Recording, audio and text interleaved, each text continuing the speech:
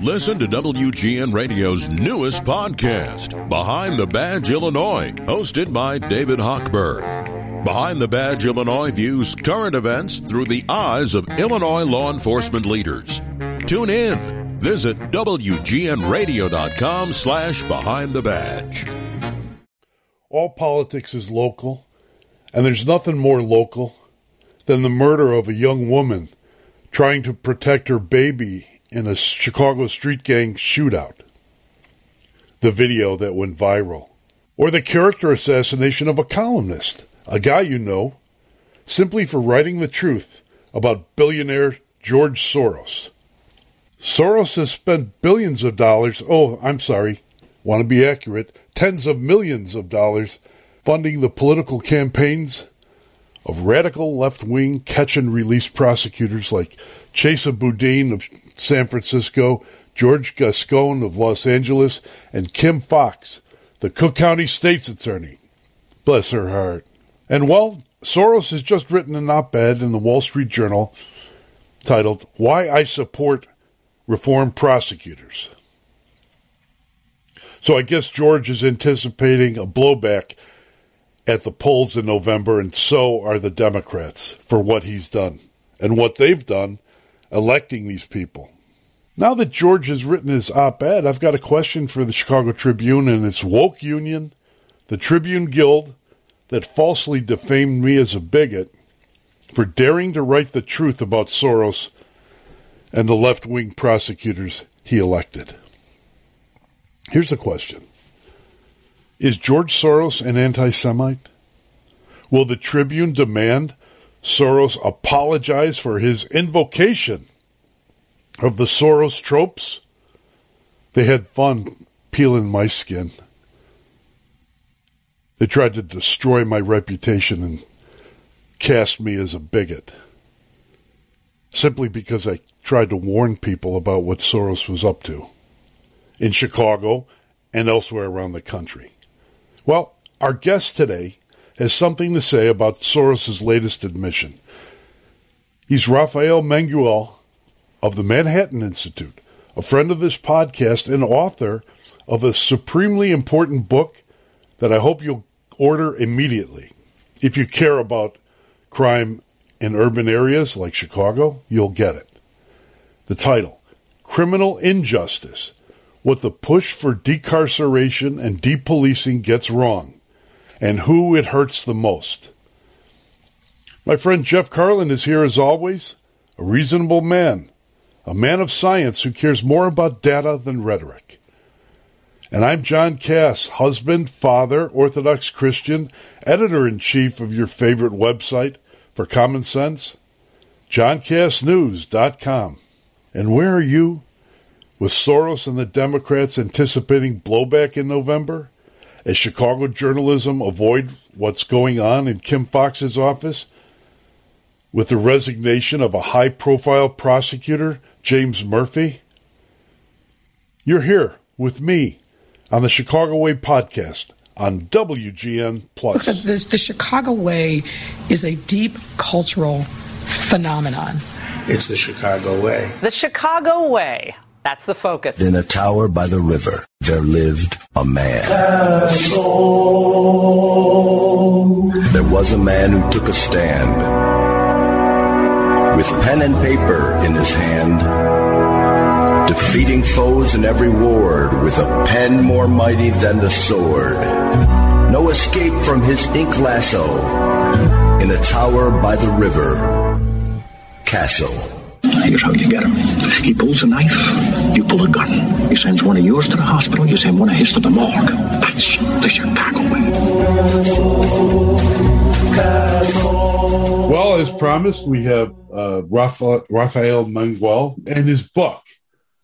And I recommend it most highly. And I think if you live in any urban area where you're concerned about crime, where you think that the prosecutors have been installed by George Soros to thwart you and thwart your ideas of law and order and criminal law and order, you should read it. Criminal Injustice: what the push for decarceration and depolicing gets wrong and who it hurts most by Raphael Manguel. Sir, I would posit, and maybe Jeff too, that the people who are hurt most are the ones who are in the back of the ambulance every day, at least those who get into the ambulance, and are screaming on their way to the emergency room after they've been wounded. That's certainly one subpopulation of the people who are hurt most. And, by that, I was really referring to the pockets of concentrated crime that bear the brunt of this particular social problem. And we talk about crime often in national terms and citywide terms and statewide terms. But the reality is that, while crime, I think, does affect societies writ large, it is a problem, a bigger problem for some than it is for others. We see that it's very concentrated geographically, and we see that it's very concentrated demographically. And, in the book, I give some examples of this, but, in any given city in the United States, somewhere between 3 and 4% of street segments are going to see about 50% of all violent crime. That is, that was a really stark statistic to me when I first came across it. It's called the rule of crime concentration. That experiment's been repeated in cities across the world. Say again, how does it work? So basically a street segment is, corner to corner, both sides of the street. And there are a lot of reasons for this, but basically the rule is that somewhere around 3 to 4% of those segments in any given city are going to see about 50% of all violent crime. And the reason for this is, a couple-fold. One is that we know that crime is very demographically concentrated, right? So in Chicago, about 80% of homicide victims are Black. Of course, Black people don't make up anywhere near 80% of the population in Chicago. In New York City, 95%, a minimum actually of 95% of all shooting victims are either Black or Hispanic. And of course, Blacks and Hispanics don't constitute anywhere near 95% of my home city's population. But, on the geographic point, there's a theory of environmental criminology that basically says, look, there are some physical built environmental factors, things like vacant lots, poorly lit streets, housing projects, et cetera, that we know are associated with higher levels of crime. And that explains why crime is more likely to happen on one block more than any other block, even though those two blocks are within the same police precinct or neighborhood. And so it's a really fascinating phenomenon. But, what it illustrates is that when we change criminal justice policy in a way that, in my opinion, raises the risk of serious violent crime occurring, we're not talking about increasing the risks faced by people living in the most elite urban enclaves, living in, what have traditionally been low crime suburbs. Those places are going to continue to be relatively safe. You may see, differences start to crop up over time, but it's going to be nowhere near what the problem is in the places that have already been struggling with crime to begin with. And I think Chicago is a really great place to illustrate this because, you take the national homicide rate of 2019, we'll talk pre-pandemic, you're looking at a homicide rate of about 5 per 100,000, but West Garfield Park has a homicide rate of 131 per 100,000, which rivals some of the most dangerous places in the world. Right. I mean, there are extremely infamous favelas, in the inner cities of Brazil that come close to those numbers. If you were to take the 10 most dangerous community areas in Chicago, you'd get a collective homicide rate of north of 60 per 100,000, which is, a pretty insane number. Wow. And one of the things you kind of talk about in the book, which is why we're here, and it's really good. And I will say, I've seen a lot of people who consider themselves left of center or more progressive or liberal saying, hey, we need to read this, us collectively liberals, not me, but us, them, to really understand the flaws and what we're doing and the problems we're creating. But one of the myths that they carry a lot and that you kind of dispel here is the idea that, well, it's poverty. We need to dump cash on this to put out this fire. And in reality, as you kind of got to, the data does not prove that out at all, right? Yeah. There has never been a consistent relationship between socioeconomic indicators like poverty and violent crime. Right. And it should make sense to us intuitively when you really take a step back and think about it, because if you look at the nature of what drives a lot of gun violence in cities like Chicago. What you see are, police consistently reporting that these disputes arise out of perceived slights, out of perceived disrespect, out of ongoing gang beefs. You don't get any richer when you shoot somebody. I tell the story in the book of a guy named TJ Jimenez, who a lot of people know. This was a case out of the city of Chicago, the West Side, where a guy who had recently been awarded, I think it was like $25 million from the city of Chicago for a wrongful conviction. So, this guy's released from prison, given all this money, could go and start his life anywhere in the world. And yet he decides to go start up his old gang again and films himself riding around a West Side neighborhood where he then shoots somebody at point blank range, even though that person was unarmed. And so, what I think is at root of this is much more of a cultural phenomenon. And, again, when we look at the data on poverty, what we see is, for example, during the Great Depression, crime did not rise in the United States during the Great Depression. It didn't rise in the United States during the Great Recession. In fact, during the Great Recession, the unemployment rate nearly doubled, and yet the homicide rate declined 15% during those years. Take my home city of New York, 1989, which is the year before the city peaked at 2,262 homicides. Compare that to 2016, which is the year before the city hit its valley of 292 homicides. The poverty rate has remained essentially unchanged in the city. In fact, it got slightly worse. And then within different jurisdictions, you'll see that various culturally identifiable groups will suffer poverty at disparate rates, and yet those rates don't track neatly with the rates at which those culturally identifiable groups engage in serious violent crime. So here in New York City, Black New Yorkers suffer poverty at a rate that's actually lower than the rates of Hispanic New Yorkers and Asian New Yorkers, and yet the latter two communities are drastically underrepresented in violent crime compared to Black New Yorkers, which, again, I think weighs against the idea that what's at the root of this is, some kind of socioeconomic phenomenon that the government is well positioned to spend its way out of.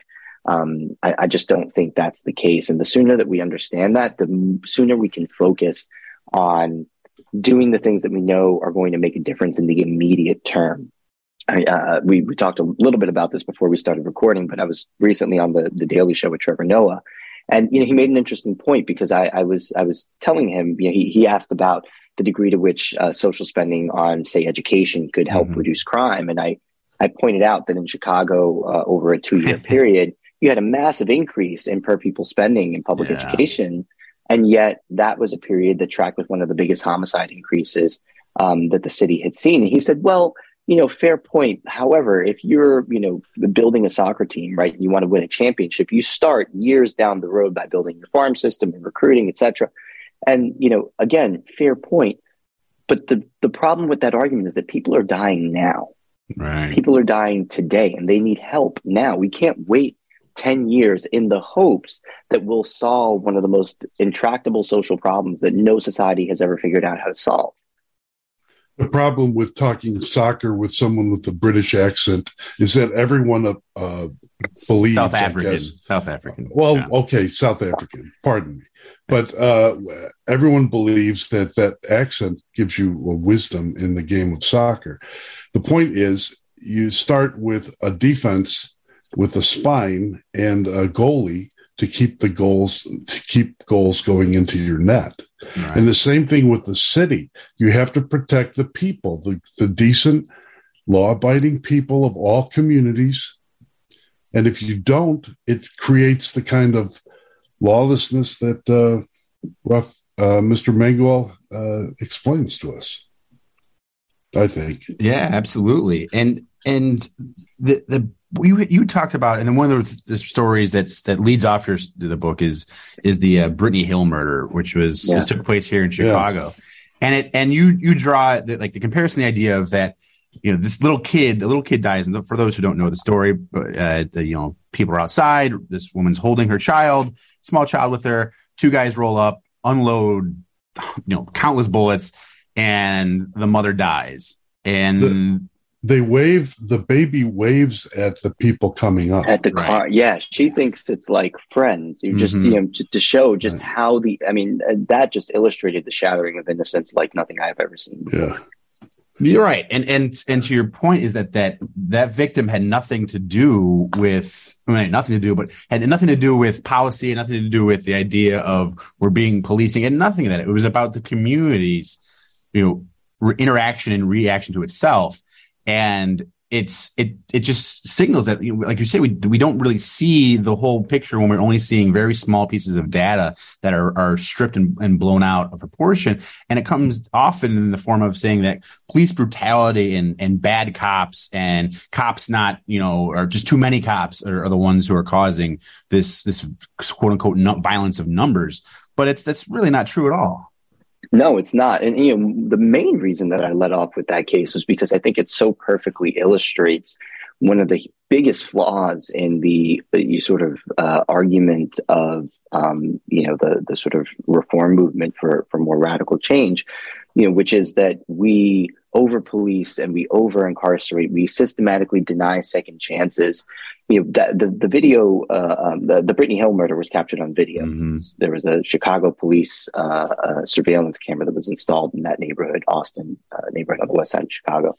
And so they were able to make an arrest pretty quickly because the shooting was captured on tape.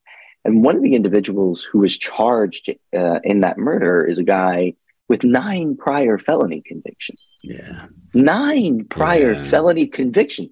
God knows how many arrests that didn't result in convictions. God knows how many misdemeanor convictions. These are 9 felony convictions, including for second-degree murder. And yet he was still out on the street. So I think, when any rational, normal human being, whatever side of the political aisle you fall on, everyone asks the same question when I tell them a story like that, which is, what on earth is this person doing on the street? And they are shocked. The problem with that sense of shock is that it shouldn't exist, because this is, in fact, not particularly uncommon, right? There is a glaring incongruity between what the narrative about criminal justice in America is and what the reality is. The narrative is that we systematically deny second chances, that we are, locking people up and throwing away the key for simple possession of, a couple of marijuana joints. But the reality is that we give even cold-hearted killers second chances time and again. And the people who pay the price, the people who bear the risk associated with that kind of decision-making are not, us on this podcast, are not the people who can afford to live in nice suburbs and in, exclusive high-rise buildings and in downtowns. It's the people who are stuck living, on the west side of Chicago, on the south side of Chicago, in southwest Baltimore and northern Philadelphia, people who can't get out. And, it's about time that we start to see that this reality that they've built up in their heads isn't reality at all. Right. I mean, you can say like, oh, well, the Brittany Hill case, this is just one anecdote, but I tell the story not because it's a heart-wrenching anecdote, and it is, but because it's illustrative of what the data show is in fact a trend. If you look at the typical person leaving prison in the United States, they had about 10 prior arrests and 5 prior convictions before they got to prison the most recent time. That does not sound to me like a society that systematically denies second chances. And if you're talking about Chicago specifically, the typical person charged with either a shooting or a homicide has 12 prior arrests. 20% of them have more than 20 prior arrests. Jeez. Right? At some point, we have to hold the system to account for failing to incapacitate people who have, through every aspect of their outward-facing being, communicated to society that they have no intention of playing by our rules. Oddly, two things have happened in Chicago recently that speak directly to what our guest is saying, and he is Rafael Mangual, and the great book, Criminal Injustice, what the push for decarceration and depolicing gets wrong, and who it hurts the most. And you know who it hurts the most, the poor. So a couple things, guys. What's happened is James Murphy, the senior prosecutor for Kim Foxx, has resigned and publicly condemning her for doing exactly what Mr. Mangual has told us about. And the second thing is that my old friend, not really friend, George Soros, comes out in the Wall Street Journal to publicly admit that he's backing these rogue, or not, he wouldn't call them rogue, these prosecutors, liberal prosecutors. And I thought that the Chicago Tribune Guild, and I don't even think I know, defamed me for suggesting he did so. Yeah. Now, he's also arguing about decarceration and the things that our guest is arguing about. So what would be your response, Raphael? Well, he's dead wrong. I mean, I actually penned a response to his article that should be going up at some point today. But look, I mean, he starts his piece really well, right? I think one of the first sentences is that Americans desperately need a more thoughtful discussion about our response to crime. I agree. The problem is he doesn't give us that. He fails to give us what he says that we desperately need. I mean, it's really just a collection of data-free platitudes, which is frustrating because this is somebody who, is by his own admission seeking to have a very outsized impact on some of the most serious policy matters facing urban America. And yet he just fails to rise to the occasion of making anything close to what I think would be considered a sort of a coherent and robust argument rooted in the sort of data that I think the argument needs to be rooted in order to really be convincing. I mean, the one statistic that he actually gives and really leans into is this idea that Black people in the United States are 5 times as likely to be sent to jail than white people. He says, without explanation, that this is an injustice, that it undermines our democracy. But that's really innuendo, right? Because he's there's an implicit claim that the incarcerations that lead to that kind of statistic are mostly, if not overwhelmingly, illegitimate, and that couldn't be further from the truth.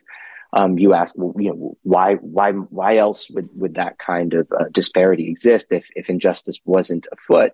Well, let's start with the fact that, and I take no pleasure in saying this, but, there was a study done of homicide trends by the Bureau of Justice Statistics, looking at a 28-year period of 1980 to 2008, and found that Black people commit homicide offenses in the United States at a rate of almost 8 times the rate for whites. Again, I don't point this out, to dunk on Soros. I don't take any pleasure in reporting this truth.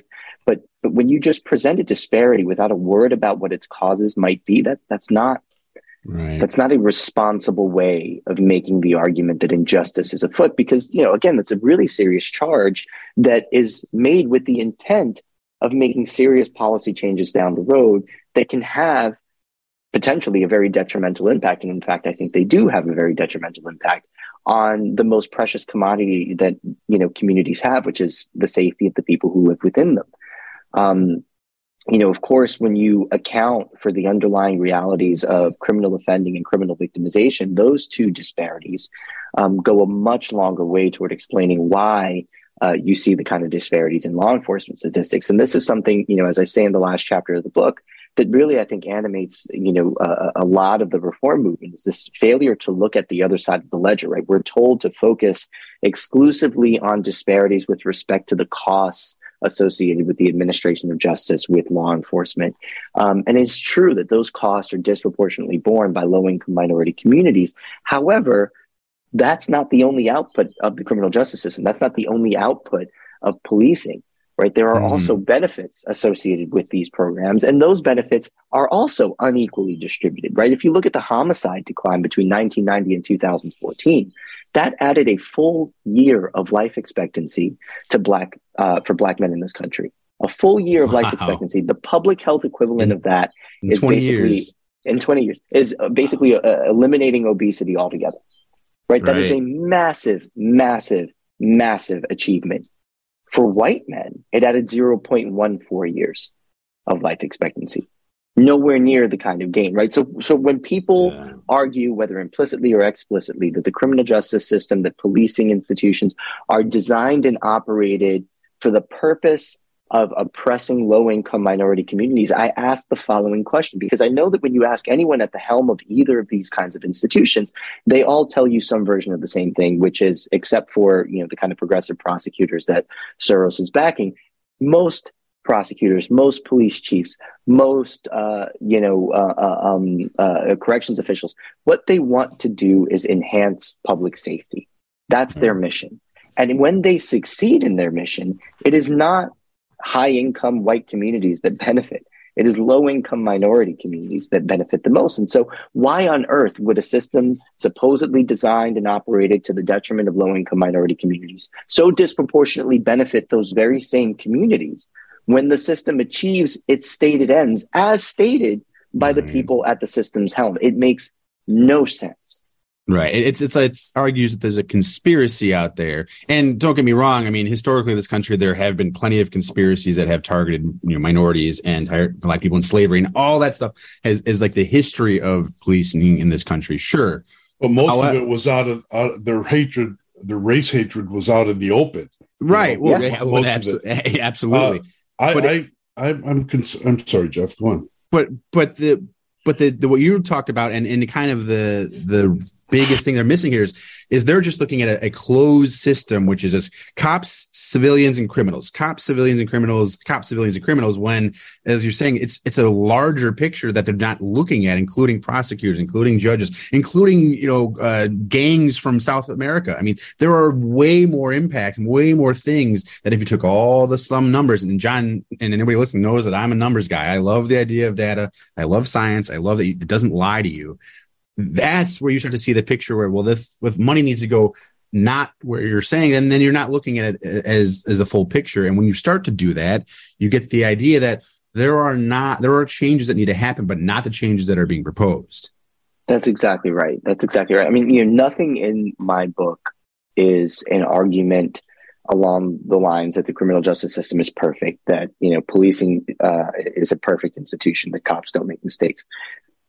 No one, with any kind of sense of reality would make that argument. The question is how imperfect is our criminal justice system? Is that problem overstated or understated? And how do we go about addressing those imperfections? I think that reforming the system at the margins, being very, very careful in how we go about that mission, is the way that we should do it. People like George Soros think that we need radical change, quote unquote, reimaginings of justice, right? I disagree. And I disagree because I think that approach is functionally throwing the baby out with the bathwater. And when you do that, again, you really run the risk of exactly what we've seen happen over the last, 5-10 years, which is public safety starts to erode. And then you get a situation in which, look, we have almost 24 major cities in America that have either broken their all-time homicide records or have come very, very, very close to flirting with them. So when people tell you, crime's not as bad as it was in the 1990s, it's like, yeah, in the aggregate, but no one lives in the aggregate. And there are certainly lots of places in this country where crime is not just as bad as it was in the 1990s, but worse. Mm-hmm. So what do we do? What do we do about addressing the lead political actors who are changing policy in what you would say, and I would say, and Jeff and many others would say, is an irresponsible direction? And that is Kim Foxx, and who's the state's attorney, and Tony Preckwinkle, her boss, her protector. Both of them support the idea of George Soros, what George Soros pushes, and he's given Kim Foxx at least $2 million in political funds. So how do you fight that when the newspapers don't even want to address the fact that Mr. Murphy has resigned with a blistering letter against Kim Foxx? How can you even have a dialogue about standing up to the change when the media seems to be in the tank for the uber progressive side of this debate? I mean, my approach has always been to just push relentlessly with data, with pieces that are, even keeled in terms of how they're presented. And by getting out into the spaces where this narrative predominates and challenging the people who are perpetuating it, telling them that they're wrong and coming prepared to discuss the data that proves it. Again, I think, that's really what this book was about. It's why, I really wanted to go with a mainstream publisher. It's why, we've made such a push on the media side, and I hope that we're having some success. I mean, definitely did not expect to get a hearing, on the Daily Show with Trevor Noah. And I think that was really great. So maybe the tide is starting to turn, but I do think that if you continue to beat this drum, it becomes increasingly hard for even, the political elites at the front of this movement to ignore the dead bodies that have been killed by people who shouldn't have been out on the street to begin with, right? When someone commits a serious crime, is arrested for their third gun offense, and then gets released on their own recognizance, and then subsequently, is charged with killing somebody, right. Eventually that becomes hard to ignore. So, I think it's on people like us to continue to highlight those stories, get them out into the, into the media, into the conversation, and force the hand of people who have gone unchallenged for far too long. It's like in the Hill story. I mean, those guys are back out in the street before she's been in processed. Like her body's even processed by the coroner here. So it boggles the mind that anybody can make that argument that we should improve the lives, or we're putting too many, just theoretically putting too many people in prison and too long in too jail, so their lives are being impacted. So we're going to let them all out. Well, what about the people who are dying, whose lives are being more impacted? So they're casualties of your change, because the casualties of not changing are the ones who are in jail. I mean, that even in that basic instinct doesn't make any sense at all. And of course it does. Well, yeah, of course it does. The argument is one of race, that you are being victimized by the justice system because of your race. And that undercuts the good people and the survivors of those who've been murdered. Mm-hmm. Same thing that Raphael was talking about with if you take the small block and you have a crack house on it, and another area where a lot of violence and gang activity occurs, and you're going to have more crime. Yeah. The same idea. So it's just extending that space into a larger community is what they're doing. Yeah, no, and I think you're right, John, about, race being very much at the root of this movement, because it is, it's something that intimidates people from pushing back on, right? Mm-hmm. No one wants to be seen as a racist. No one wants to be seen like they're not an ally to communities that have been, sort of traditionally disadvantaged over American history. My argument is that, hey, enforcement statistics aren't the only evidence of disparities in the criminal justice data sphere. Look at the victimization disparities. Yeah. They are just as stark, just as persistent. And so if you say that you are for the protection and the saving of Black lives, then I urge you to please reconsider the mass decarceration program. Please reconsider the mass depolicing program. This is not going to help save Black lives. And, again, the race issue is why, I dedicate an entire chapter to the systemic racism argument in the book, because I think it's so very important. The disparities on their own do not tell the whole story. There are other factors, race neutral factors that explain in large part why these disparities exist. And when you take those factors into account, the disparities shrink, if not to nothing, to a level that is much, much, much lower than what you would be led to believe if you were just a casual consumer of this public debate, in a way that undercuts the central claim of the reformers. I mean, there's an example I give in the book of a report from the National Academies of Sciences on incarceration. And there's a chapter there on the causes of incarceration, and they explicitly look at the question of whether incarceration reflects some kind of systematic racial bias. And I'm going to read you a direct quote from that report. This the National Academy of Sciences, mainstream social scientists, very left of center, right? Like, I don't think there's anyone there that was, sort of hoping to make a sort of James Q. Wilsonian case here. They say, quote, racial bias and discrimination are not the primary causes of disparities in sentencing decisions or rates of imprisonment. Overall, when statistical controls are used to take account of offense characteristics, prior criminal records, and personal characteristics, Black defendants are on average sentenced somewhat, but not substantially, more severely than whites. Right? That sounds a lot less accusatory than the way people like George Soros frame the argument when they say, hey, Black people are 5 times more likely to end up in jail than white people. Right? If we were just more nuanced about how we had the race conversation with respect to our criminal justice system, I think we could get a lot further. You would like that. I would like that. And Jeff, perhaps, and others would like that. But unfortunately, the politics doesn't work that way, guys. The race is as a bludgeon is dripping and with blood and dangerous. And the people who swing it are those who are of the hard left and backed by media in this town and others. Yeah. So that's why it's hard to get this argument through. But I mean, for example, okay, and I'd like both of your opinions on this.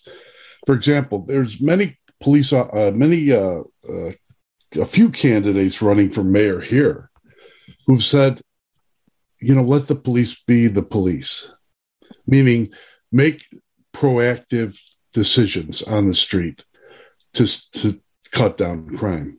This is translated by Lori Lightfoot and by her minions in the Chicago Press Corps as supporting the lawlessness of John Burge. Like support this, if you support proactive policing, then you are a racist thug who wants to destroy Black people and beat them up and make them confess to crimes they didn't commit. If you have that kind of parallel reinforced in the media, particularly by the Chicago Tribune in recent days, how can you hope to have a discussion? How can you hope to have a discussion? And it's so crazy. You're absolutely right, John. I mean, and the conversation's a thing, and sorry to cut you out there, I feel, but the whole thing, the idea that you went the Trevor Noah thing, and I keep coming back to it because you can't, the people who are seeing that tweet and seeing that are opening their eyes to the fact that while I believe in progressiveness, I believe in justice, I think we're doing it wrong, guys. And that's what John and I have been screaming here in our podcast for 350 some episodes, that people don't see that they're born into it, they're raised into it, and they're being fed it now, that this false narrative. And it goes both ways. It's the same thing to be said for the kid on the street who grows up in that corner where it's the only universe he knows is drug crimes and violence. And then he's born into it, and he doesn't see the outside world. And it's like we're butting into these weird instances where we're running across each other and saying, hey, my world's on fire. No, your world's on fire. And we're being fed it through a false data. And the data, as you keep saying, proves that we're not seeing the full picture. That's exactly right. I mean, when you talk about policing, I think that's a perfect example. I mean, there have been such major improvements in policing as an institution across the decades. It has become such a much more professionalized institution. You have higher rates of educational attainment among officers who do a much better job, who take a much more sophisticated approach to enforcement, using data to inform deployments, using data to identify targets, right? And just even with respect to the outcomes that progressives care about, like use of force, have gotten so much better. Between 1974 and 1978, the Chicago Police Department wounded 523 people. It's about 100 people a year. In 2019, you had 34 total firearm discharges. That's it. And that's a massive decrease. And those 70s numbers were lax in reporting because as anybody's trying to look at data from Chicago cops pre 95 or whatever, it's almost impossible. Exactly. And so, this is a massive improvement, but my big problem is that it's not at all reflected in the rhetorical posture of our national debate about policing. If you look at the protests, in the 1960s of the Chicago Police Department, you see just as much fervor as you saw in 2020. Mm-hmm. And it shouldn't be the case. We have to get people to sit down and understand that things have changed. They've changed for the better. Maybe the change isn't happening as fast as some people want it to happen. But what we're going to do is destroy communities if we go too fast and too far. And that's exactly what's happening. And I think one of the reasons that you have such acceptance or seeming acceptance of this terrible reality that we're seeing with respect to the crime uptick has a lot to do with the degrees of removal between a lot of, sort of progressive allies and politically active people, and the sorts of problems associated with street crime that I think animate daily life for far too many communities. I mean, they have no idea what it's like to live in a place where someone gets shot every day. I mean, I don't know if I talk about this in the book. I can't remember if I tell this story, but I do, like to tell the story when I give public talks.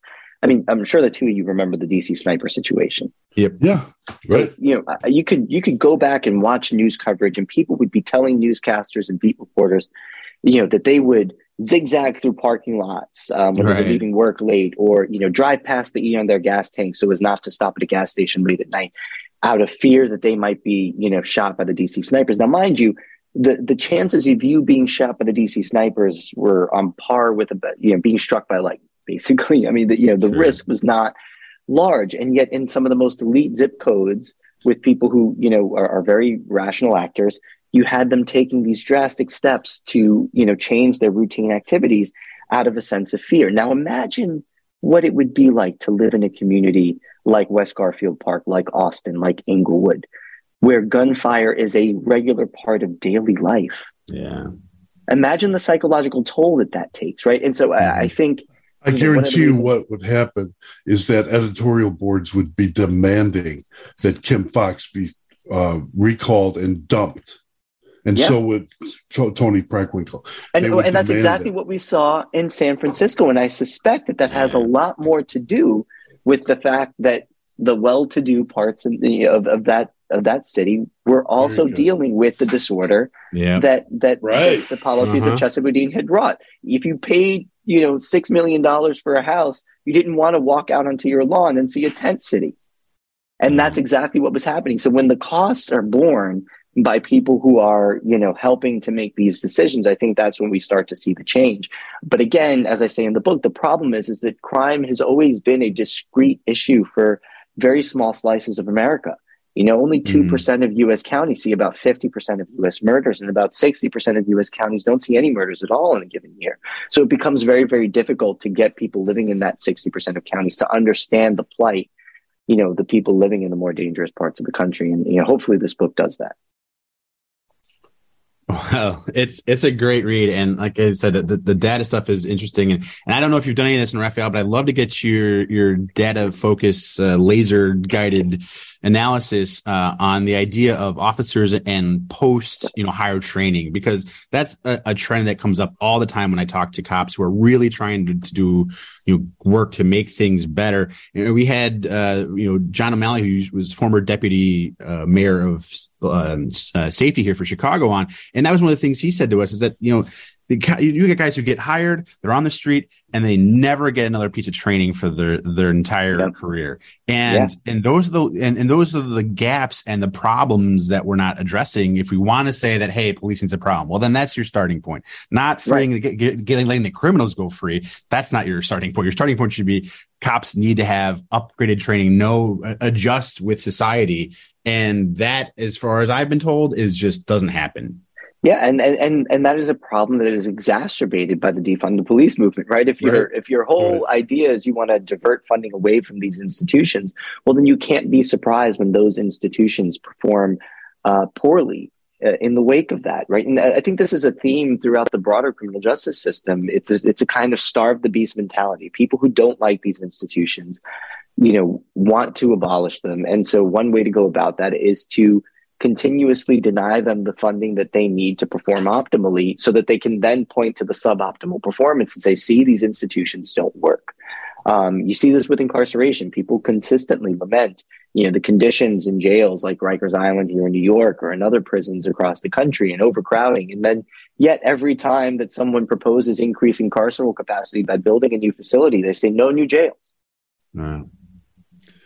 So you can't have it both ways. I am very much of the mind that our criminal justice system in all aspects is drastically underfunded. It's one of the reasons why bail reform became such an issue. It became an issue because of the amount of time that people stand to spend in pretrial detention, which is almost entirely a function of resources. And if we would just dedicate ourselves to putting resources where they need to be, we can get the system to operate more efficiently, more equitably, more justly.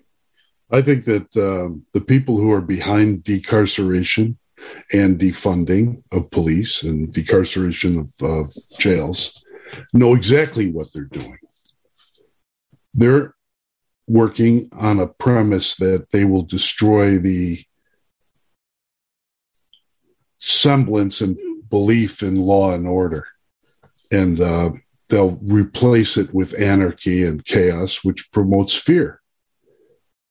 And George Soros understands this, and perhaps the minions like Tony Preckwinkle and Kim Foxx don't get it, but I think most of the hard left elite know it. And I think I know it, and so do you, Raphael, and I think you see where it's going. And you're making a valiant effort through reason and understanding to try to bring this to the American people. Thank you. Am I off base? Am I off base with that? No, I don't think you are, sir. So, for Raphael, thank you for being here. And if you want to get this book, please do. Please do, and just order it. Criminal Injustice: What the Push for Decarceration and Depolicing Gets Wrong, and Who It Hurts Most, by Raphael Manguel of the Manhattan Institute. And apparently he tells us he's written a response to the George Soros thing for City Journal. Yeah, check that out too. Raphael, do you need any quotes from me for your response?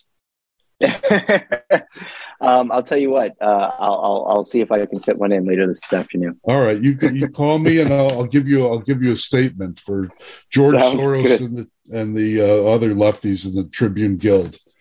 Okay, thank you for joining us. And thanks, Raphael. Really good. Again. Yeah, I'd love to pick your brain some more. Thank you so much for having me. Yeah, no, always happy to come back on. It's one of my favorite podcasts, so I appreciate it. Thanks, buddy. Thank you, sir. All right, bye now. Bye. So, for Raphael Manguel, author of this great book we talked about, Criminal Injustice: What the Push for Decarceration and Depolicing Gets Wrong, and Who It Hurts the Most. Manguel is the Rick O'Neill Fellow and Head of Research for the Policing and Public Safety Initiative at the Manhattan Institute, and a contributing editor of City Journal.